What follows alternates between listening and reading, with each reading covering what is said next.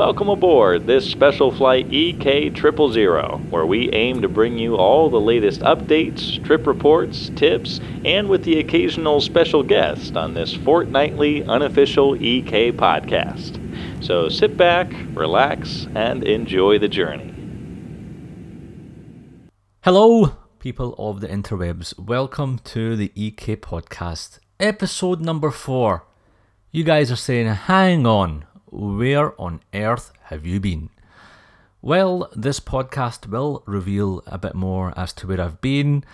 The sad story really is the sad state of the aviation industry at wide, and not really particularly focused on aviation, but in general what is happening with businesses, how everyone's changing, work, lifestyle, etc.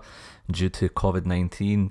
And this podcast really is going to dive into my recent experience with Qatar Airways, who I recently flew with. Totally was not expecting to fly with Qatar, but circumstances were as such that I had to fly with them. I had no choice. This is where it all starts. I flew into Karachi for a 10-day or 2-week business trip. This was around March. Middle of March, the Pakistan government decides to halt all international flights, and I was aware of it. I did know this was going to happen, but initially the government said a week, 10 days, 2 weeks at max, and I thought, hey ho, it's not a problem. I don't need to rush out the country because of a 2-week delay. And lo and behold, I was stuck there for over 7 weeks. And during that period, Qatar Airways, alongside the British government, they had formed a partnership where the British government were bringing Brits back from Pakistan into the UK. However, most of the flights were operating from two other cities, Lahore and Islamabad, which are a 15 to 17 hour drive from where I was. So that wasn't going to happen. So eventually, when they opened up Karachi airport for flights, I jumped on the opportunity, not knowing if I was going to get a ticket or not. It was pretty much a balloting system. So you put your name down, you made the payment, and then they emailed me 12 hours before departure. How bizarre is that? Now, just to give you a bit of a background, I'm not sure why only the one flight from Karachi operated, even although there's Karachi is the most populated city in Pakistan. There's about, just off the top of my head, there's about 5 or 6 Emirates flights going in every single day into Karachi and out, alongside Qatar, Turkish, local carriers, Fly Dubai. So why they decided, and the flight, as you're going to find out through this trip review, the flight was packed. So I got my official confirmation 12 hours before departure. I was told in the email, pack your bags. If you are going to be on that plane, you will be notified 12 hours before. Now you can imagine that is just insane. And I was contacting the British government, the British embassy, just trying to find out what's going on. They had taken payment, but they were prioritising people who had medical conditions, old age, whether they'd really met the criteria of the chartered flight. So you had to be a British resident, and if you were older in age, then they would prioritise you on the flight. If you had kids, if you had a family, etc., and they would run through the list, and then they would put you on that flight. So lo and behold, bags are packed, nothing, and other people around me are getting notifications of their seat confirmation. So it was a bit tense, and then the email arrived. I went to the airport roughly about 2.5 hours before departure, even although we were told in the email arrived 4 hours before, as there were going to be critical and serious checks, temperatures, COVID-19 procedures. Really, that was all nonsense, but I still risked it. I knew how small the airport is. I know that it's just the one flight operating on that day. Surely it's not going to take 4 hours. So I arrived into the airport and it was deserted. There was literally, I know how busy that airport is in a normal day. It was deserted. Got off the car, We went towards the entrance to the terminal. We were sprayed on. Yes, I'm not even joking. The luggage was getting sprayed and the machine wasn't stopping. He was waiting for me to go through the spray, and I did say a few things under my breath. Went into the terminal. Bags were getting screened as they always do, and while they're getting screened, the porter says to me, "Yeah, that flight, the queue at the check-in desk is long." And as I peeked through, that was indeed the case. The queue for the check-in desk was miles back. I think I spent around 40 minutes. Now at this point, while I was in the queue, I was overweight in luggage. We were allowed 2 23 kg bags, so 46 kg. I was well over that. It was really generous of Qatar to offer such baggage allowances. I've never flew with Qatar. I've always heard glowing reviews.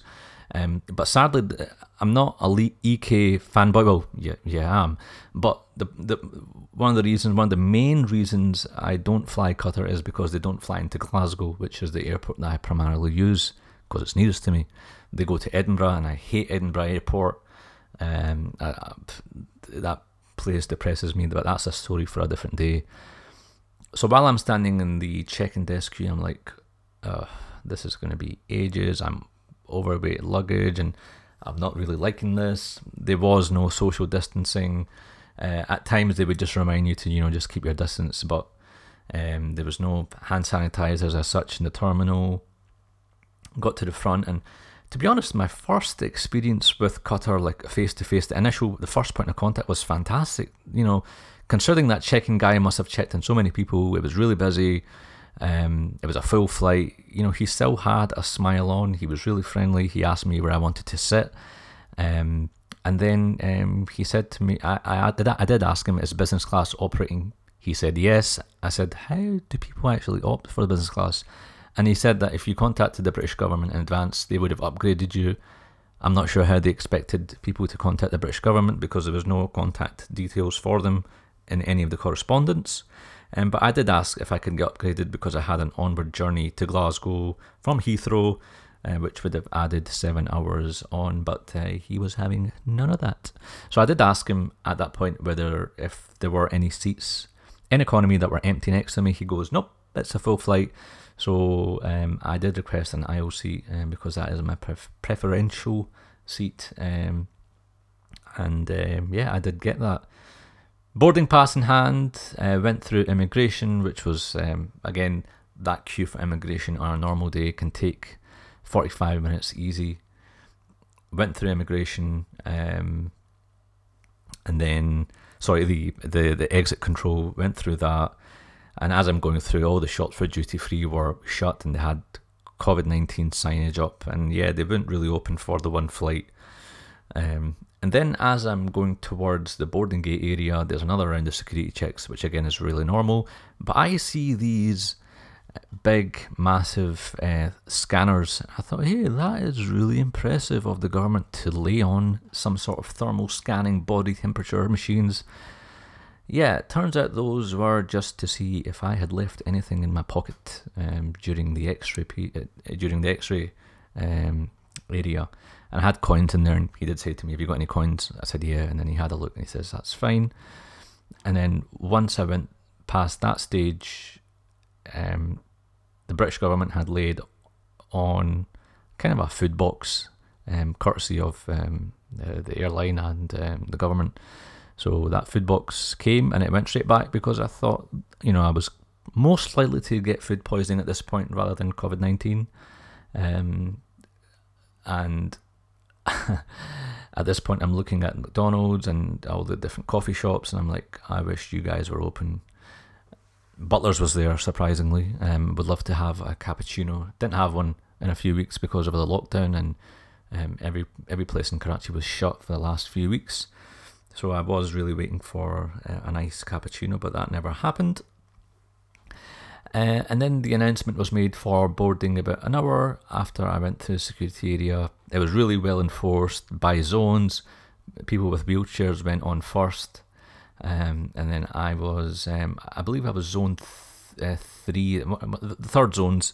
So basically they were boarding people firstly from the back of the plane, and then slowly to the front, which made sense because the less interaction, although you're going to find out soon that was pointless, but it kind of made sense that you would work your way from the back to the front. And as I'm going through the air bridge, I'm actually kind of relieved, to finally be going back after being in Pakistan for about 50 odd days. I can see the Qatar plane in the distance on the air bridge. Nice upgraded air bridge, may I add. And then I step onto the aircraft and I see these people in white suits as if there's some sort of CSI murder inquiry going on. Full hazmat suits on. And it was actually quite, it goes to show that Qatar really do care about their employees. And at first it was a bit of a shock, but then you kind of realise that with what's going around in the world, it's be safe than sorry. And these crew members are, flying in and out. And it's for their protection. They're going to be in the air most of the time, more so than the passengers, and they're going to be having more interactions with people. And the fact that there were no checks at the airport, it was kind of a safe bet on the Qatar government to introduce that.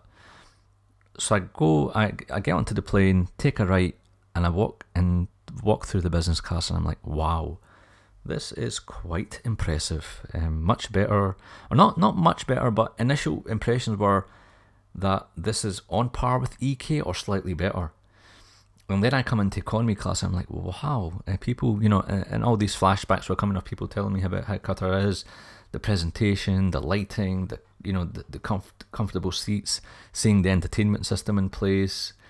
It all really looked fresh. So I take my seat, and I'm hoping that social distancing is going to be enforced, as in, at this point, I'm not sure whether what I was told in terms of the flight being full was actually full, or whether they meant that the flight is full, but there are going to be seats empty next to you so that social distancing is enforced on the cabin.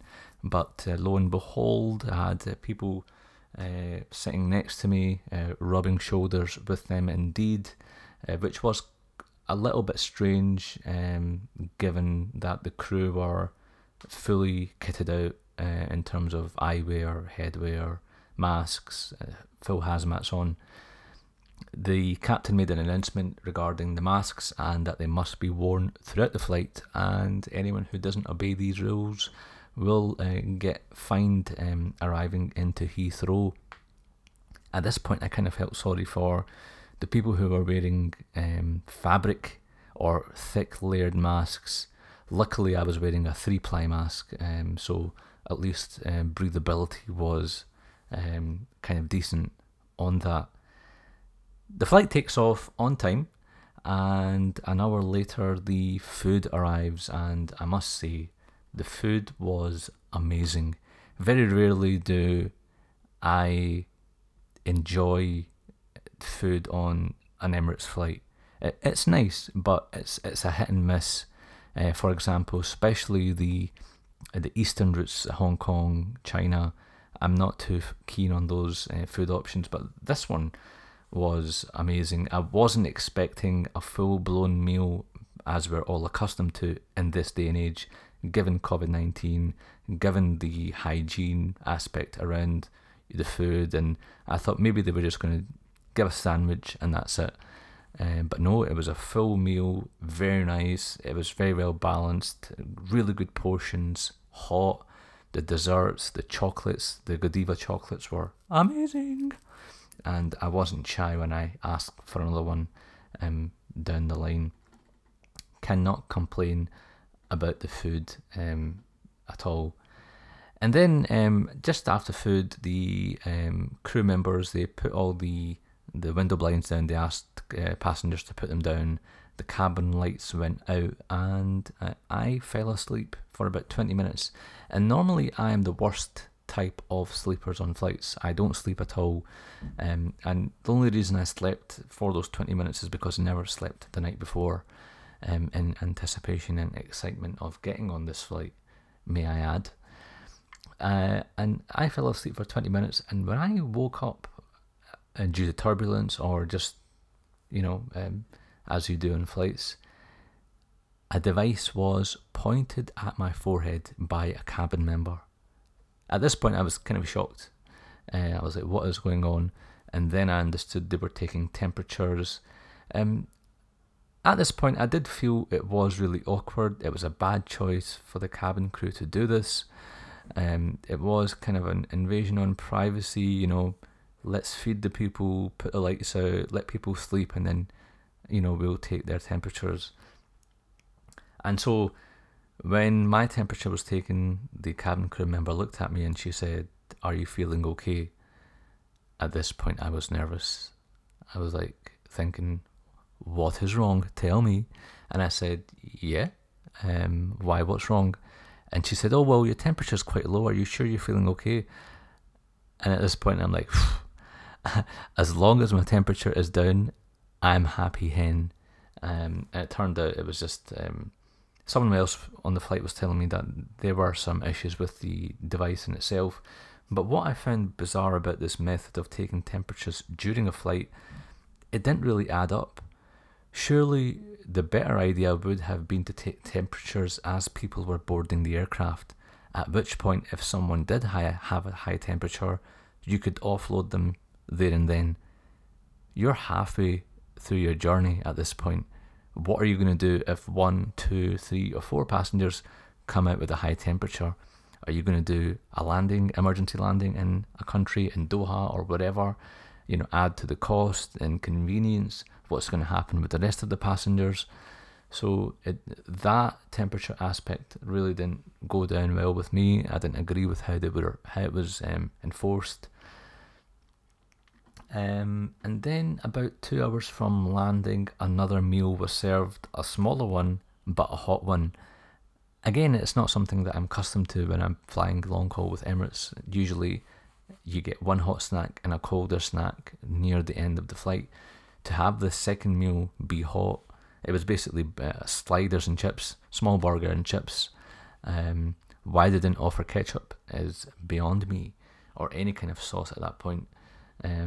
Eating chips on its own isn't the most pleasant of feelings or tastes. But nevertheless, the slider was juicy indeed, and that was it went down a treat. Lo and behold, by the time we finished, Captain makes an announcement, says we're going to land, and as we do, we land in London Heathrow, connect immediately onto the Terminal 2, come off the aircraft, and London Heathrow is pretty much deserted. Not a single soul, apart from the people coming off the flight. We proceed to border control, which was a ghost town. And then the most bizarre of things, at the baggage carousel, they had formed queues of people, 3 rows of all the passengers who came off this flight. And the baggage attendants were taking off the baggage, putting them in the designated corner, and they were slowly letting 10 people at a time to retrieve their baggage. And they were trying to enforce social distancing, and that was a joke in itself. Had the baggage attendants and Heathrow personnel been on this flight with us in the last 8 hours, they would have realised it was a wasted exercise, because there was no social distancing on board. And this is why it's very hard to enforce. This is why the CEO of Heathrow and many different airlines are saying, you know, this is not practical, it's not, you know, it's not very easy to handle, enforce, and to take care of. Overall, love this trip. I would, as I mentioned, I would go for Qatar Airways again only if they flew to Glasgow, but sadly they don't. However, I will consider them in the future if my route permits. One additional thing that I liked about Qatar was the fact that prior to landing, they didn't take the blankets away. If you travel with EK, you know that EK are notorious for taking away blankets half an hour to 40 minutes before landing, and that's a pain. So I did like that aspect of Qatar. And for someone who's traveling for the very first time with the airline, there have been way too many coincidental surprises and nice experiences, from the check-in, from the first point of contact till we got off and how well we were looked after, the food, the crew. It was great.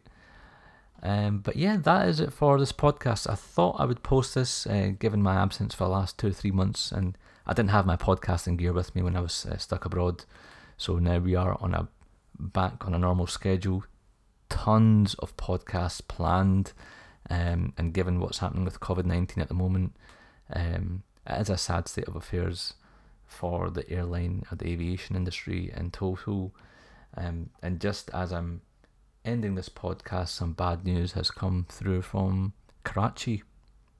Yeah, the very airport that I flew out from 3 weeks ago. Flight PK8303 has crash landed as it was about to land. It was 200 meters away from the runway. Unbelievable. It crashed into a residential area just meters, literally meters away from the runway. Yeah, but that is it for this podcast. I hope you liked it. Please do rate this podcast. It does help in the iTunes store and the Google App Store as well. Any comments, then please do look at the show notes. I have my Twitter, the email address, they're all linked down below. And if you have any questions, any suggestions, any complaints, feel free to fire them across. Thanks very much for tuning in. Hope you liked this episode. Take care. See you in the next one. Bye-bye.